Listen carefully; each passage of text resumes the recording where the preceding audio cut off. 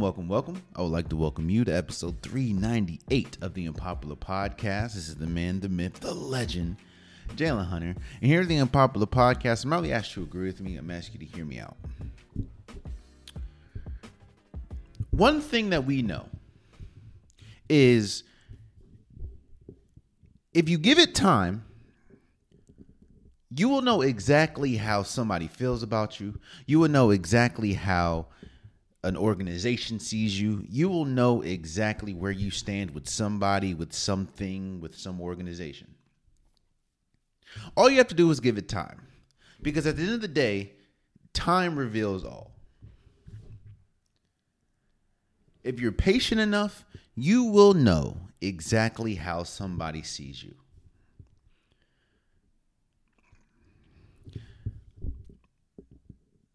We're at the NFL Conference Championship. It's tomorrow. And with that means that there are a bunch of teams that obviously didn't either make the playoffs, didn't make the conference championships, and with that comes a bunch of coaches getting fired. Usually there's about 6 to 7 head coaching vacancies at the end of every season because some coaches may not have met the organizational goals. Some coaches maybe are retiring. You never know. Some coaches may just get a new job. You never know. But what we do know is at the end of the year, there's about 6 to 7 new head coaching candidacies yearly. And this year was different than most. This year was different than most, not because obviously there were a good number of teams that were looking for a new head coach, but this year was different. This offseason was different, or this coaching carousel was different because of the names on this carousel and names that we're not used to seeing be available. Let's say that. Now, I talked about the difference in how we view Bill Belichick and his departure from the New England Patriots and how we view Nick Saban and his retirement from the Alabama Crimson Tide. And how those situations, while they look a tad bit similar, they are drastically different in how they're perceived leaving the door, how they were perceived during their tenure, and what could happen moving forward. And one thing that I said was, the reason Bill Belichick and the New England Patriots are here is because of rigidness. And being rigid, especially in a free-flowing market, which is the NFL at times, that's not going to work all the time. There's a difference between being rigid and stubborn and being, or for lack of a better term, standing quote unquote 10 toes on winning principles. I'm never going to disrespect Bill Belichick in a sense of, I know what he's done. I know his track record as far as accomplishments, accolades, is second to none in the NFL. But as we sit here today, we find ourselves in a weird situation. You see, the name Bill Belichick obviously rings bells. The name Bill Belichick is synonymous with winning. It's synonymous with Super Bowls. It's synonymous with championship pedigree. It's synonymous with dynasties. But one thing that has been said is there are certain times when the past does nothing for you in the present. And that's what we're seeing with Bill Belichick. I started this by saying that there was a bunch of head coaching jobs available. The Patriots needed a coach. The Titans needed a coach. The Chargers needed a coach. The Panthers needed a coach. The Falcons needed a coach. The Washington Commanders needed a coach. The Seattle Seahawks needed a coach. Meaning there were multiple opportunities for Bill Belichick to get a job. And there was multiple teams that could have put their name in the ring to get a coach that was in charge of a dynasty. Yet and still, as we sit here today, Bill Belichick is one of a few coaches that still do not have a job. The New England Patriots took Gerard Mayo. Obviously, that wasn't going to work, seeing as though the Patriots and Bill Belichick parted ways. The Titans, that had someone that was under the Bill Belichick tree and Mike Vrabel, they went with Brian Callahan. The Chargers, who was looked at to be one of the best options as far as head coaching because of Justin Herbert and the young talent that he is, they went with Jim Harbaugh. The Panthers, a totally rebuild opportunity for Bill Belichick. They had Bryce Young. They're one of the youngest teams in football. They went with Dave Canales. I know I said your name wrong. Sorry, I apologize. The Atlanta Falcons, the team that we thought was in the driver's seat to get Bill Belichick. He had a second interview with them. Things seemed to be looking to be Bill Belichick's job. They went left and got Raheem Morris, which I think was a fantastic hire. Meaning, there's 2 head coaching positions available. The Washington Commanders and the Seattle Seahawks. And there are still a bevy of names that would be suitable for those jobs, including Bill Belichick, including Mike Vrabel, including Pete Carroll. If you wait long enough, you will see how somebody feels about you. And I mean that in this context, in a way of, we know who Bill Belichick is. We know what Bill Belichick has done. And you would think that alone would warrant anyone to want Bill Belichick, to want a coach that has coached a dynasty. But you know what I think is funny about that? I think it's very interesting how we discuss Bill Belichick. Now, again, none of this is hate. I don't want this to come across as hate. I don't want this to come across as me being disrespectful. This is me being honest. But it's always interesting how we discuss Bill Belichick. And I don't remember who said it, so I apologize for not being able to give you credit. But it's interesting how we describe Bill Belichick, because when we talk about just the New England Patriots, we always talk about how you kind of look at the dynasty as a percentage pie, right?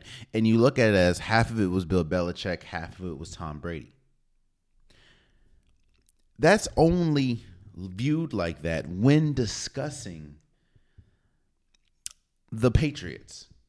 But when we talk about Bill Belichick as far as, trying to go to a new team or trying to get a new head coaching job, it's always, Bill Belichick has 6, 7, 8 championships. You never really hear about Tom Brady. I think that's very interesting. But also, like I said, it's very interesting how we discuss Bill Belichick and what we tend to bring up. You see, I'm one of the people that look at the whole scope of it before I just start hammering in on a point. Yes, Bill Belichick was the coach of a team that was a dynasty. Yes, Bill Belichick is one of the greatest coaches in NFL history. But there's also things that come with Bill Belichick that teams might not want. For instance, Bill Belichick has shown he is not great when it comes to the draft. Or let me back up. Bill Belichick hasn't shown the ability to be a great front office person, a great GM type situation. Because you look at what happened when Tom Brady left the New England Patriots, how poor they looked, and how some of the decisions from the front office, some of the draft decisions, some of the decisions directly involved with Bill Belichick was head scratching, to say the least.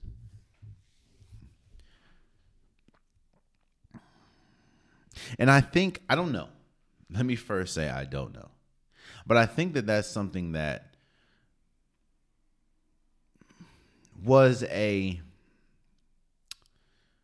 blockage in negotiating around Bill Belichick. I think that when you're used to something, you want to continue. When something is, Bill Belichick was used to having front office decisions. And while you can say, well, he hit on Tom Brady, yeah, in the 6th round, it means he passed on him 5 times. And I don't think a team looked at that and was like, I don't think we want to deal with that. I think it's very interesting, where we are and where Bill Belichick is. Because I don't think it's kind of like the dynasty talk. And you're looking at what the Golden State looks like right now. And you're looking at almost every single dynasty. They never really end peacefully. They never really end beautifully. And I'm kind of looking at the same way with the Bill Belichick coaching tenure. Do I think that he's done coaching? No. But I do think that it's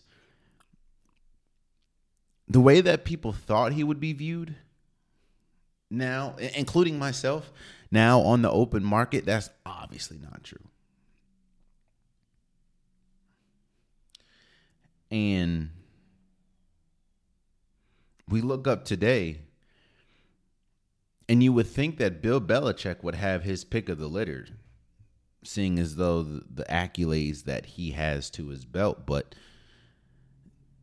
doesn't really seem like the case. Again, and that's not just Bill Belichick, that's Mike Vrabel as well. I think that teams are waiting to see what's going to happen with the AFC Championship, because for some reason there's a rumor going around saying that this could be Andy Reid's last year. I don't know. But I think it's just crazy how we look up right now and Bill Belichick doesn't have a coaching job. Mike Vrabel doesn't have a coaching job. Pete Carroll doesn't have a coaching job. And honestly, I ain't really heard much about Pete Carroll or Mike Vrabel in a minute. I know that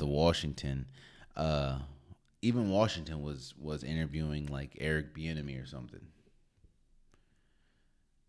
And Washington has some of the most cap space in the NFL going to the offseason. So I don't know. But times are changing, man. And it's kind of like if you don't age well with the times, then you're going to be thrown away and you're going to be left behind. And I'm not saying that that's what's happening with Bill Belichick, but that's sure what it looks like. it was saying that Bill Belichick wanted the Falcons job, and they gave it to Raheem Morris, who again I think was a fantastic hire. He was on the coaching staff with the team that went to the Super Bowl, so I respect it. And of course, being African American, I like seeing African Americans get an opportunity. So I hope that someone like Gerard Mayo gets a shot or is successful with the Patriots. I hope Raheem Morris is successful with the Falcons. I hope Antonio Pierce continues his success with the Raiders. But as we sit here today, Bill Belichick and Mike Vrabel and Pete Carroll are still without a job.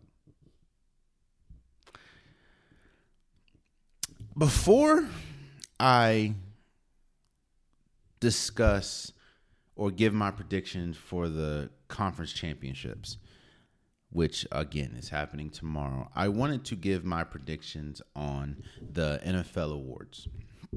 And I think that's very important because the NFL award, my prediction for the NFL awards kind of either enhance or hurts, I guess, my argument when we talk about the conference championships. So I'm going to give my predictions for the awards. Let's start with the assistant coach of the year.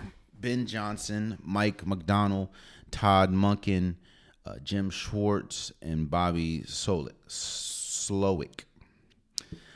I think that all of these are great candidates. I know Mike McDonald was in talks for, or was a candidate for, one of the head coaching jobs.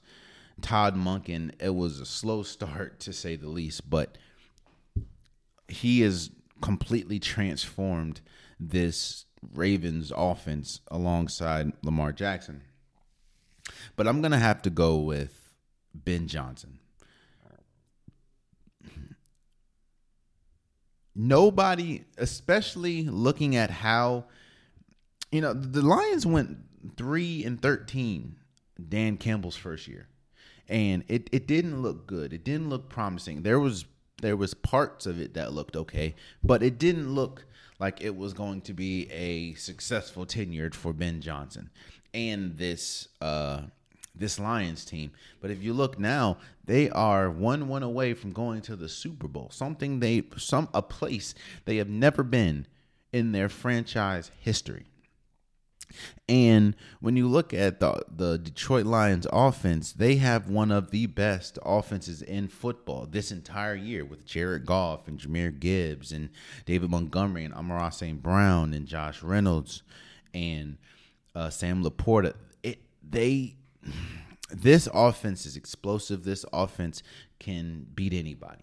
And I look at, when you talk about assistant coaches, I wouldn't be upset if Mike McDonald or Todd Monken won, but I do think that it should go to Ben Johnson. So I would give Ben Johnson the assistant coach of the year. The coach of the year, that's a little more interesting. You have Dan Campbell, John Harbaugh, DeMeco Ryans, Kyle Shanahan, and Kevin Stefanski. To me, this is a three-person race between Dan Campbell, DeMeco Ryans, and Kevin Stefanski. We just talked about the Lions, and we talked about how successful they've been this year and how nobody really expected the Lions to be as good as they are and be a game away from the Super Bowl. And when you look at what Kevin Stefanski has had to deal with as far as, the injuries, as far as Deshaun Watson, as far as P.J. Walker, Dory Smith, Joe Flacco, to deal with all that he's had to deal with and to still get the Cleveland Browns to the playoffs was incredible. But for me, and shouts out to John Harbaugh and Kyle Shanahan, well deserving. But to me, we talk about expectations, and one of the reasons why Dan Campbell is on this list is because we didn't really have much expectations for the Detroit Lions coming in. Well, we knew they could be good, but we had to see it to believe it. When I talk about DeMeco Ryans and the Houston Texans, there was absolutely no expectations for them this year. Again, he's a first-year head coach. You have a rookie quarterback in C.J. Stroud, who there was a major argument between should they have taken or should they try to get Bryce Young compared to C.J. Stroud. Then, of course, you have a first-year defensive star in Will Anderson. And we remember how they looked last year. Last year, they were the void of talent. Talking about the Texans. Yes, you had Stingley, but he was injured a lot. This team was not anywhere close to being good, let alone a playoff team. Let alone a playoff team with a playoff win. And again, we talk about expectations. I think that DeMeco Ryans exceeded expectations beyond belief when we talk about, again, where the Texans ended up, when we talk about the development and the growth of C.J. Stroud. A lot of that is, again, I say fit matters a lot on this podcast. If you don't have a good coach, if you don't have a good organization, it can really derail your entire career. You don't believe me? Ask Josh Rosen. Josh Rosen just kept getting bad break after bad break after bad break. And now you look, I don't even think he's in the league. And he never really got a good shot. Now, yes, I'm not saying, I think that C.J. Stroud is better than Josh Rosen. But what I'm saying is, you need to have a good head coach, have a good coaching staff, have a good organization that trusts you and builds around you. And that's what the Houston Texans have done with C.J. Stroud. I think that DeMeco Ryans is the coach of the year. I wouldn't be upset if Dan Campbell won. I would understand it. I would understand if Kevin Stefanski won. But to me, when we talk about expectations, I think that the Houston Texans and DeMeco Ryans exceeded expectations much more than Dan Campbell and Kevin Stefanski and John Harbaugh and Kyle Shanahan did. So I would give my coach of the year would be DeMeco Ryans. Then you have AP Comeback Player of the Year. Now I don't think I've talked about this yet, but I will talk about it. So the nominees is Joe Flacco, Damar Hamlin, Baker Mayfield, Matthew Stafford, and Tua Tagovailoa. Let's talk about Damar Hamlin for a second. I understand what happened. We all saw what happened against the Cincinnati Bengals. I'm not going to rehash what happened, but we all saw it. And I understand that obviously one person pretty much flatlined and came back to life, which, again, incredible story. I am happy that Damar Hamlin is still here.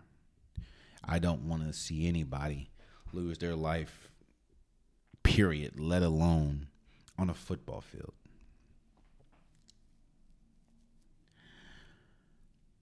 And I understand when we talk about that, obviously, when we talk about where they were to where they are, obviously the comeback, yes, one person obviously damn near actually died and came back. So in that sense, I understand. But when we talk about Comeback Player of the Year, this is challenging for me because I'm not looking at this award from a life and death situation. I'm looking at this as a production situation. I'm looking at this as, what have you done on the field, seeing as though this is an NFL award. If this was a life award, then yes, I wholeheartedly think that Damar Hamlin deserves this award. And as we talk today, it looks like he's the front runner, which I get. But I just look at Damar Hamlin, I think only played like 4 snaps the whole season.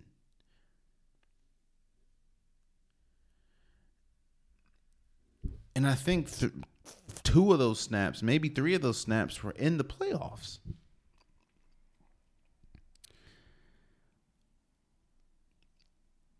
If I were to do a comeback play of the year, I would look at what the award has been, and that's obviously from one year to another as far as on-field production.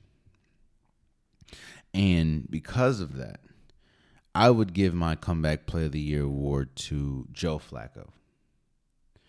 When you saw what his career pretty much has looked like outside of Baltimore, and you see how throughout the first 10, 11 weeks of the season, he was sitting on his couch. So to come back and be amongst some of the league leaders in passing touchdowns after week 11, I think, 10 or 11, is incredible. Again, if we talk about life and death situation, then yes, I think Damar Hamlin definitely deserves this. But this award has historically been your production on the field. And that could be come back from injury or whatever, but I think that I would give my comeback player of the year to Joe Flacco. Let's go to AP Defensive Rookie of the Year. You have Will Anderson, Jalen Carter, Joey Porter Jr., Kobe Turner, and Devon Witherspoon. I know that I predicted going into the season that Jalen Carter was going to be the Defensive Rookie of the Year. I thought that he was in the perfect place and in the perfect position for him to thrive. That is with the Eagles. And at a need, because the Eagles needed defensive tackle assistance, especially seeing as though who left because of, after the Super Bowl appearance. And I thought that Jalen Carter I know he had some immaturity off the field issues. I get that. But when we talk about on the field, he was arguably the best defensive player just a year ago. At Georgia, he was it. And I thought that, of course, the Philadelphia Eagles went heavy on drafting Georgia players. I thought that he was going to make the biggest impact this year as a rookie defensive player. And I thought that he had the tools to kind of be better than a lot of veterans. And we did see some instances where Jalen Carter was incredible. Don't get me wrong. There were instances where Jalen Carter just was a man amongst boys, But when we look at the collapse of the Eagles, and we look at just how bad this Eagles defense has been majority, if not all of the year, it's hard for me to pick anybody to be defensive anything of the year from the Philadelphia Eagles. I think that Jalen Carter had a respectable season, but I can't pick him over Will Anderson, and that's who I have as Defensive Rookie of the Year. Again, and it goes back. I just view the Texans very high because, again, it's about expectations. I'm going to stop saying nobody. I did not think that the Houston Texans can reach the heights that they reached this year. And I knew that Will Anderson was going to be good, but I just didn't think he was going to be a defensive anchor the first year. Yes, we've seen it before, so I'm not saying it couldn't happen, but I just didn't think, especially when you look at him being in the AFC, especially when you look at some of the teams and defenses that's in his division, I just didn't see it. And he's been incredible. He has been the lifeline for the Houston Texans defense that has been good majority of the season. And I think it's a two-man race, in my opinion, between Will Anderson and Devon Witherspoon. But when we look at how one team ended, I would probably go with Will Anderson. That's my pick for Defensive Rookie of the Year. Oh, man. You have, in my opinion, the toughest decision, and that is AP Offensive Rookie of the Year. You have Jahmyr Gibbs, Sam Laporta, Puka Nacua, Bijan Robinson, and CJ Stroud. Let me first give a shout out to everyone on this list. I think that we talk about this a lot. We talk about how things change, and we talk about the evolution of sports and how sports today looks drastically different than sports did last or the yesteryear. And how players are bigger, faster, stronger, smarter coming into the league. And when you look at someone like Jahmyr Gibbs, Sam Laporta, they are key, integral pieces to the Detroit Lions offense. And without them, the Detroit Lions may not be here. And that's even with a great second option at the running back position, or more of a power option at the running back in David Montgomery. And that's even with Amon-Ra St. Brown at the wide receiver, or Jameson Williams at the wide receiver. Jahmyr Gibbs and Sam Laporta. Sam Laporta has emerged as one of the best tight ends in football. And it's been incredible. But one of the reasons why I said that this category to me is one of the hardest is because I'm fighting between two people. I'm fighting between Puka Nacua and CJ Stroud. Now, Puka Nacua's case, obviously, is he broke the rookie receiving record in NFL history. Like, he has the record now. And a lot of people are saying, well, you add Matthew Stafford, and Matthew Stafford has a tendency to get people records. I mean, he got Cooper Kupp a record maybe a year or two ago. He had Calvin Johnson. Yeah, but you still got to get that record. And Puka Nacua has been great all season. But then I look at CJ Stroud, and it's CJ Stroud. CJ Stroud is I said when the season ended, you can argue that he is a top 3 quarterback in this league when he was eventually eliminated by the Baltimore Ravens. The way that he was playing, the way that he was playing like a vet. He was playing better than a lot of vets. And if you look today, if we do like a tiers list, it's hard for me to. I don't know if I can respectfully pick, or let me not say respectfully, if I can confidently pick 5 quarterbacks better than him.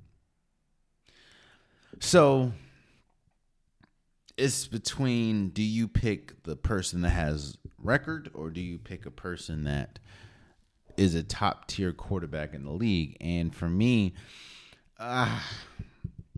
honestly, I've been going back and forth with this one ever since it was announced. Oh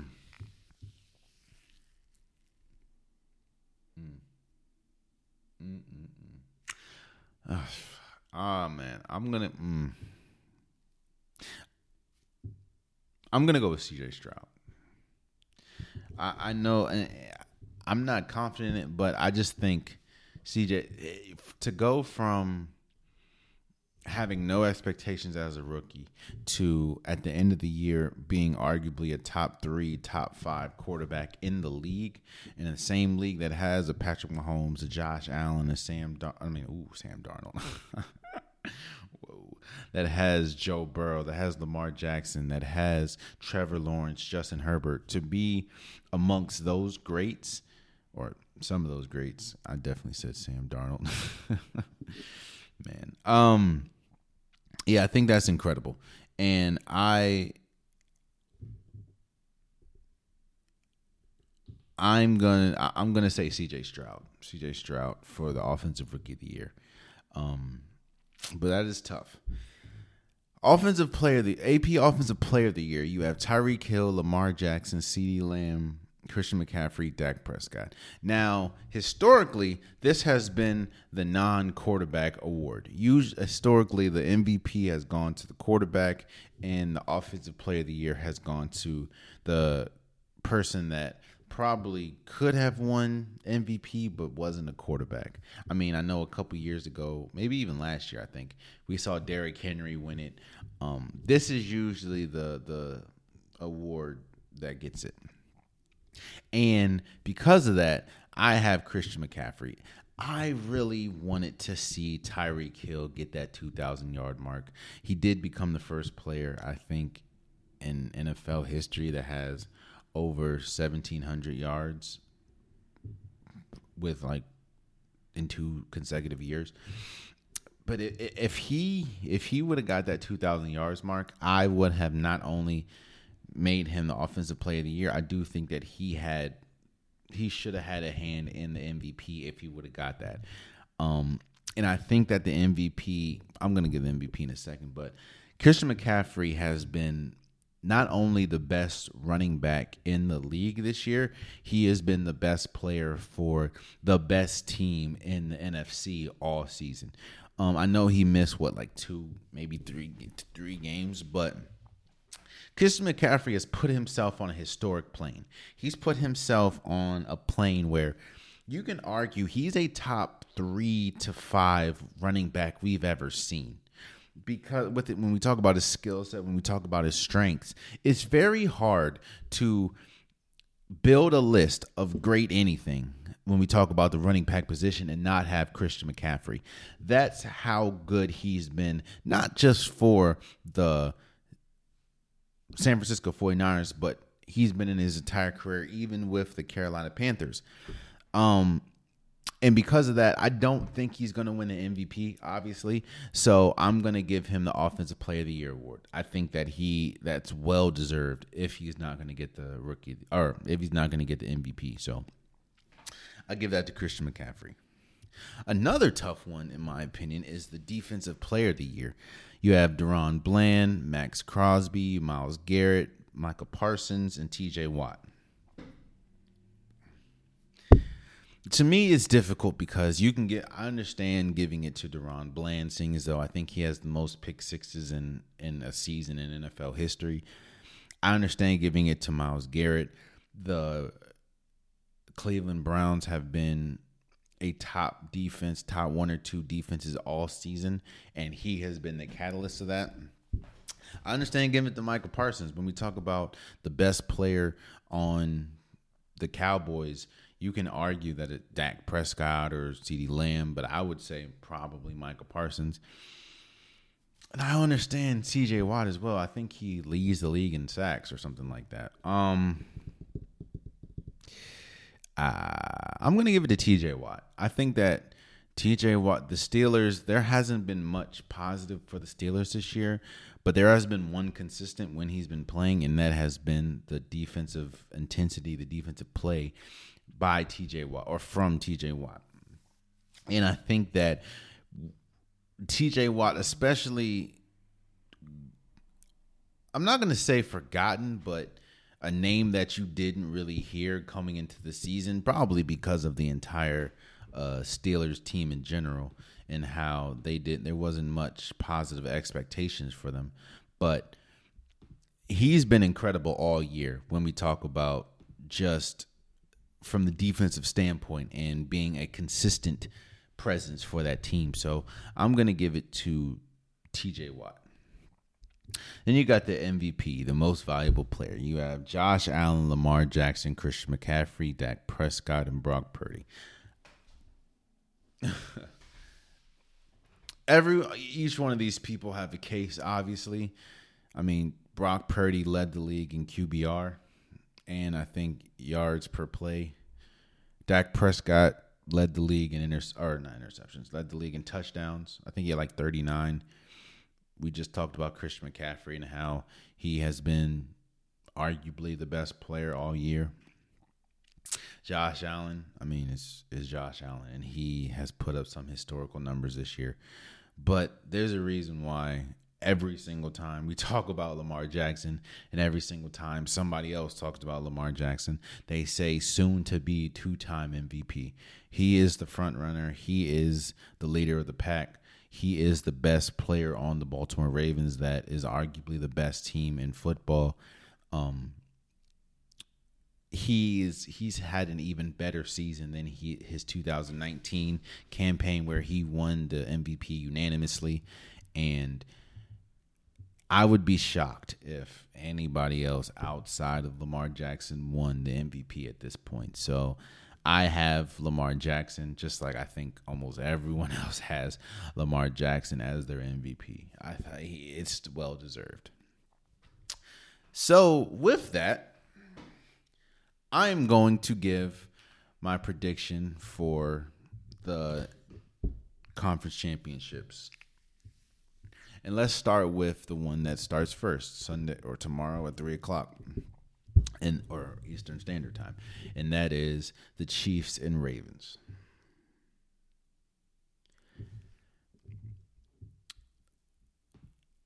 This is, you know how you know someone's great? And you know how you know that universally someone is considered as great? Is because when you look at this game, everything points to the Baltimore Ravens winning this game. Baltimore's at home. They have the best record in the AFC. They have the number one scoring defense. They have one of the best offenses in the league. They have Lamar Jackson, who, like I said, is going to be a 2-time MVP. They have one of the best defenses as far as run stopping. They have a Super Bowl head coach in John Harbaugh. And all season, they have been dominant. In their 4 losses, 3 of them, they've had the lead with 2 minutes left in the game. And they have destroyed teams. Like, they destroyed the 49ers. They destroyed the Lions. They destroyed the Dolphins. Like, they're destroying playoff teams, good teams. But there's a reason why. Let's say this. The reason why this game has been so difficult to pick is because of the greatness of Patrick Mahomes. Because I look at it like this. And this is no offense to, let me not even say him. If any other quarterback, let's just say that. I'm not going to throw anybody on the bus right now. If any other quarterback was the quarterback of the Kansas City Chiefs, I don't think it would be that hard to pick this game. But I think that there's a level of respect and there's a level of understanding that you're playing an all-time player in Patrick Mahomes. Again, remember how this season went for the Chiefs. They led the league in drops. All year it's been, this Chiefs team is not that good offensively. This Chiefs team, there's connection problems between Patrick Mahomes and his receiver core. That wasn't a 1 or 2 week thing. That was all year. All year there's been Travis Kelce hasn't, even though he is a Pro Bowler, he hasn't looked as great as he's been in past years, obviously because of age. And because, again, he gets hit a lot. So it's adding up. But yet, this game it's so tough for me to pick. And it was tough for me to pick. I know who I'm going to go with and who I obviously want to win, but it's hard for me to pick against Patrick Mahomes and Travis Kelce and Andy Reid, who is, when we talk about pantheons of coaches, Andy Reid's name doesn't get brought up a lot, but it should. Andy Reid is one of the greatest coaches the league has ever seen. Andy Reid got Donovan McNabb, and no offense to Donovan McNabb, but he got Donovan McNabb to a Super Bowl. And another reason why this is very difficult to pick is because the defense. This is the best defense that Patrick Mahomes has ever had. They're ranked second, and this is the top. This is the 1 and 2 top defenses in the league in scoring. Like, it's going to be tough. I think, and there's a reason why. There's a reason why a lot of people are saying that this is a legacy-defining game for Lamar Jackson. One of the biggest reasons why I wanted to start, I wanted to do the awards before I did the predictions is because let's say Lamar Jackson loses this game. While I know how great Lamar Jackson is, and I'm sure a bunch of people know how great Lamar Jackson is, look at Lamar Jackson's resume. If he loses, he'll be a 2-time MVP, youngest ever in NFL history. He would have had 2 teams that were number 1 in the AFC going into the playoffs. Yet he would only have 2 playoff wins if he loses this game. Like, that's tough.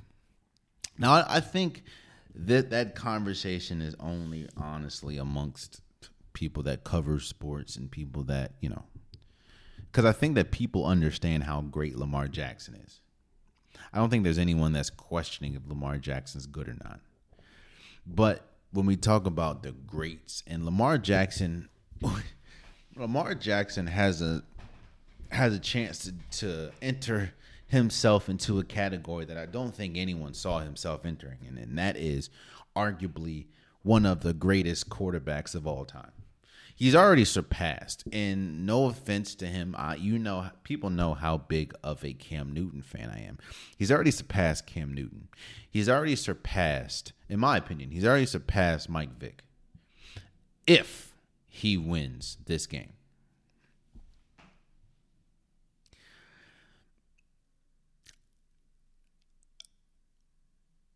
It's so difficult because, man, do I lean on the greatness of Patrick Mahomes or do I lean on what I've seen all season from the Ravens?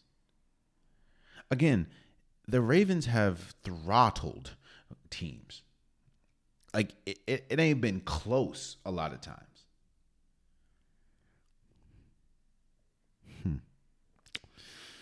Man, it's a tough one.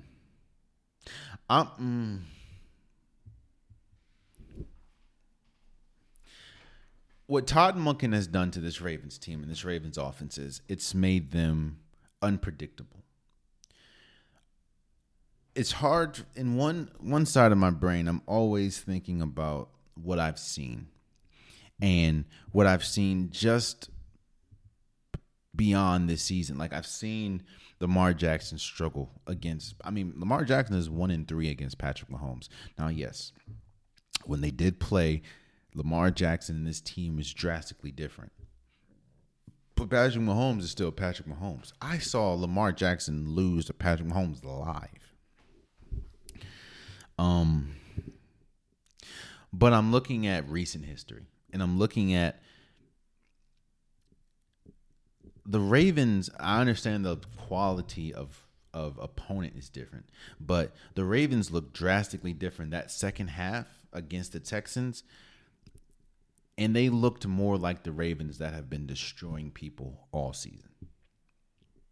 And the Chiefs, if it wasn't for Josh Allen and if it wasn't for a couple bad throws and a couple bad decisions from the Bills and dropped balls from the Bills, there's a good shot that we could be talking about Josh Allen going against Lamar Jackson.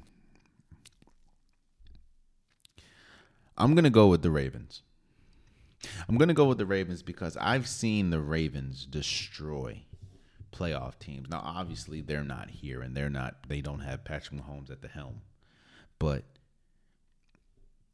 I think that what's so helpful.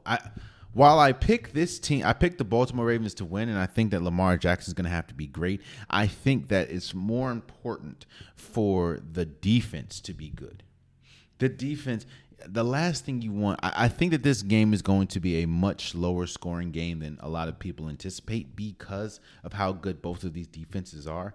And I think if the Baltimore Ravens defense that has a bevy of players, and I'm interested to see if Marlon Humphreys plays, because we do know that Mark Andrews, who is an all-pro tight end, one of the best tight ends in the league, who hasn't played in about 2 months, he is going to play. So that just adds an incredible weapon to Lamar Jackson in this Ravens arsenal.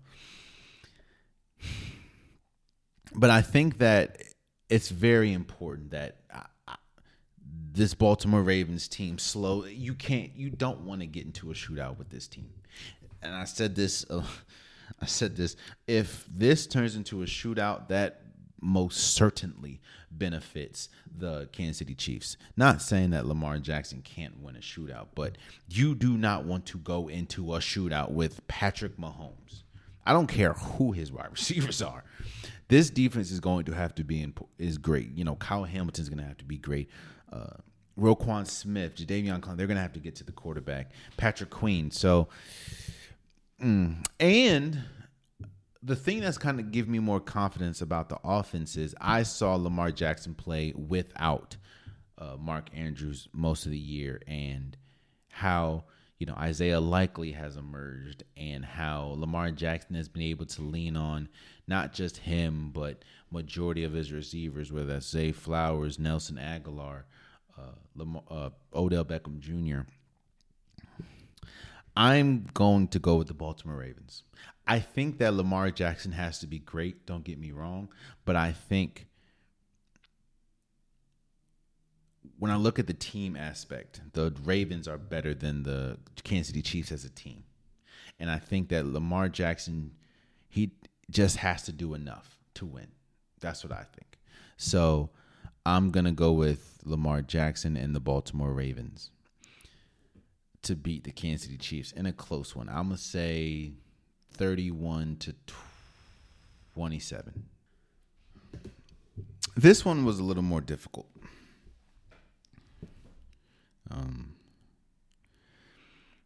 All week I've heard interesting takes about Brock Purdy, about this offense, about just this 49ers team in general. I will say that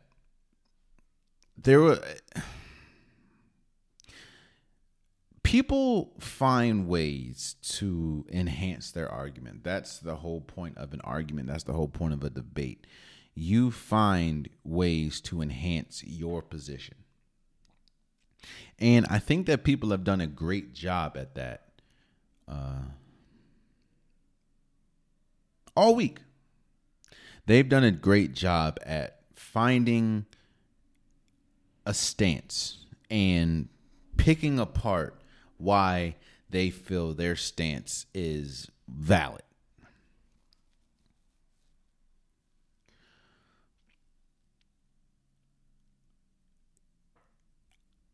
I know that if you look at I'm not a betting person. I don't really do betting much.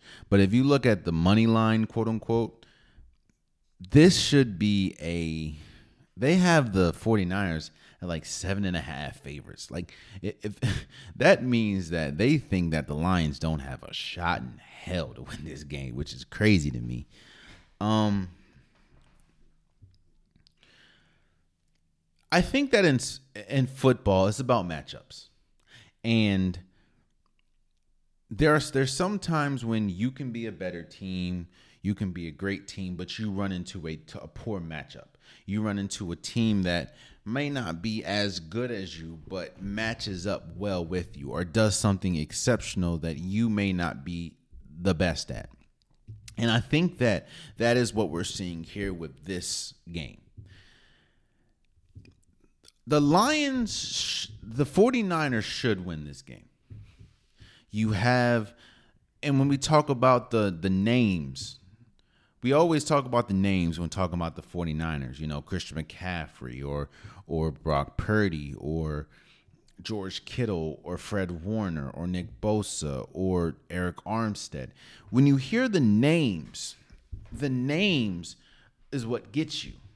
And the names is what, okay, yeah. They got names. But these last few weeks, they haven't been playing like that, like at all. And like there's a good shot, or there was a good chance that they could and should have lost to the Green Bay Packers. Now, yes, I know that they didn't. They ultimately won, but still. And this Lions team, so we know the weakness. The weakness of the 49ers, a completely healthy 49ers team, is the secondary. And the Lions is a team that throws the hell out the ball. When you have the players that they have, the personnel that they have at the wide receiver, at the tight end position, they throw the ball a lot. And they also run the ball very effectively with Gibbs and David Montgomery, but when you have St. Brown, when you have Reynolds, when you have Williamson, when you have Laporta, you air that joint out. And we've also seen these past few weeks that if you have a solid running game, you can run on this 49ers team. This 49ers team, the defensively hasn't been as good towards the end of the season that they were in the beginning. And we know about the numbers. We know about Dak or Deebo Samuels. We know about, I think that their 49ers like 8-9 without Deebo Samuels. I think that the 49ers should win, but I think that this game is going to be a lot closer than a lot of people think. I'm going to pick the 49ers because the thing that caused me concern is the Lions' offensive line. While they have one of the best centers in football, their offensive line as a whole isn't that good. And the 49ers, as we know, can generate pressure very well. And the blueprint for Jared Goff is get him rushing, get him, feel uncomfortable, make him make decisions under duress, and you have a good shot. Now, I will say that he has been playing great. He is one of the biggest reasons why the Lions are here.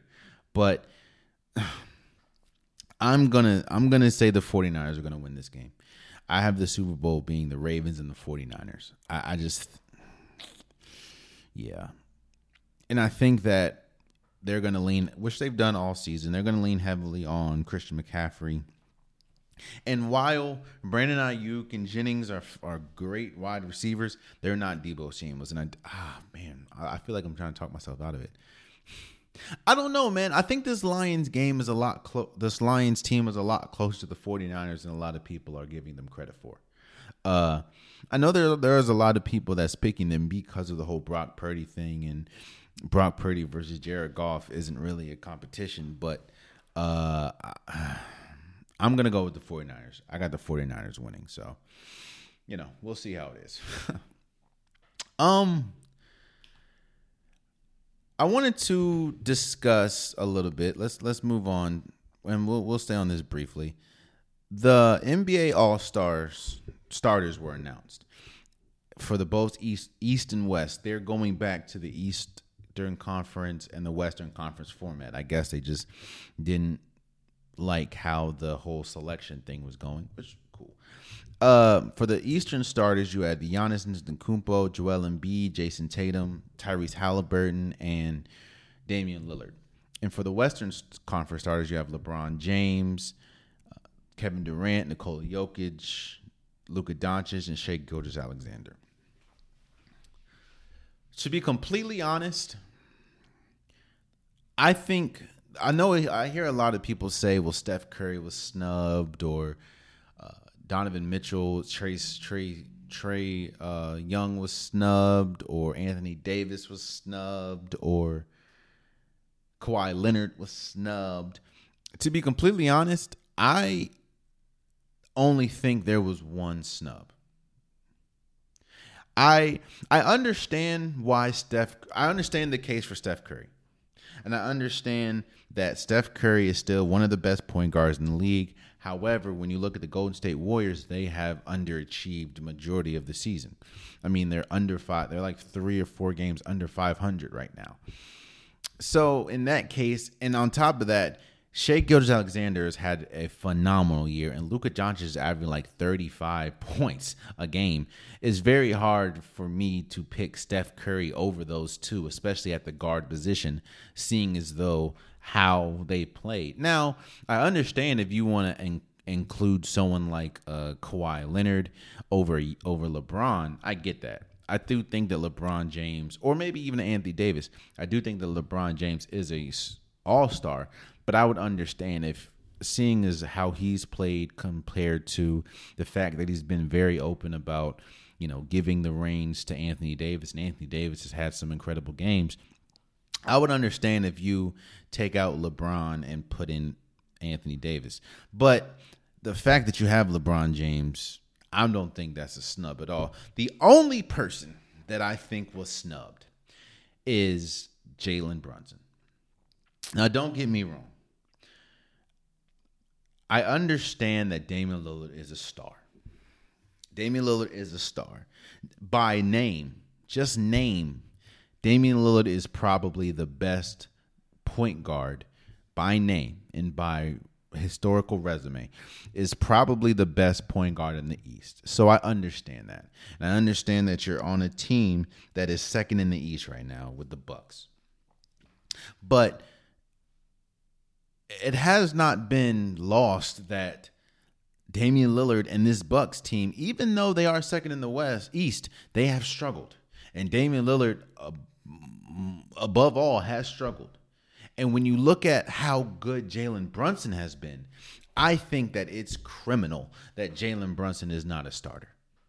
I'm almost sure that he's going to be an all-star.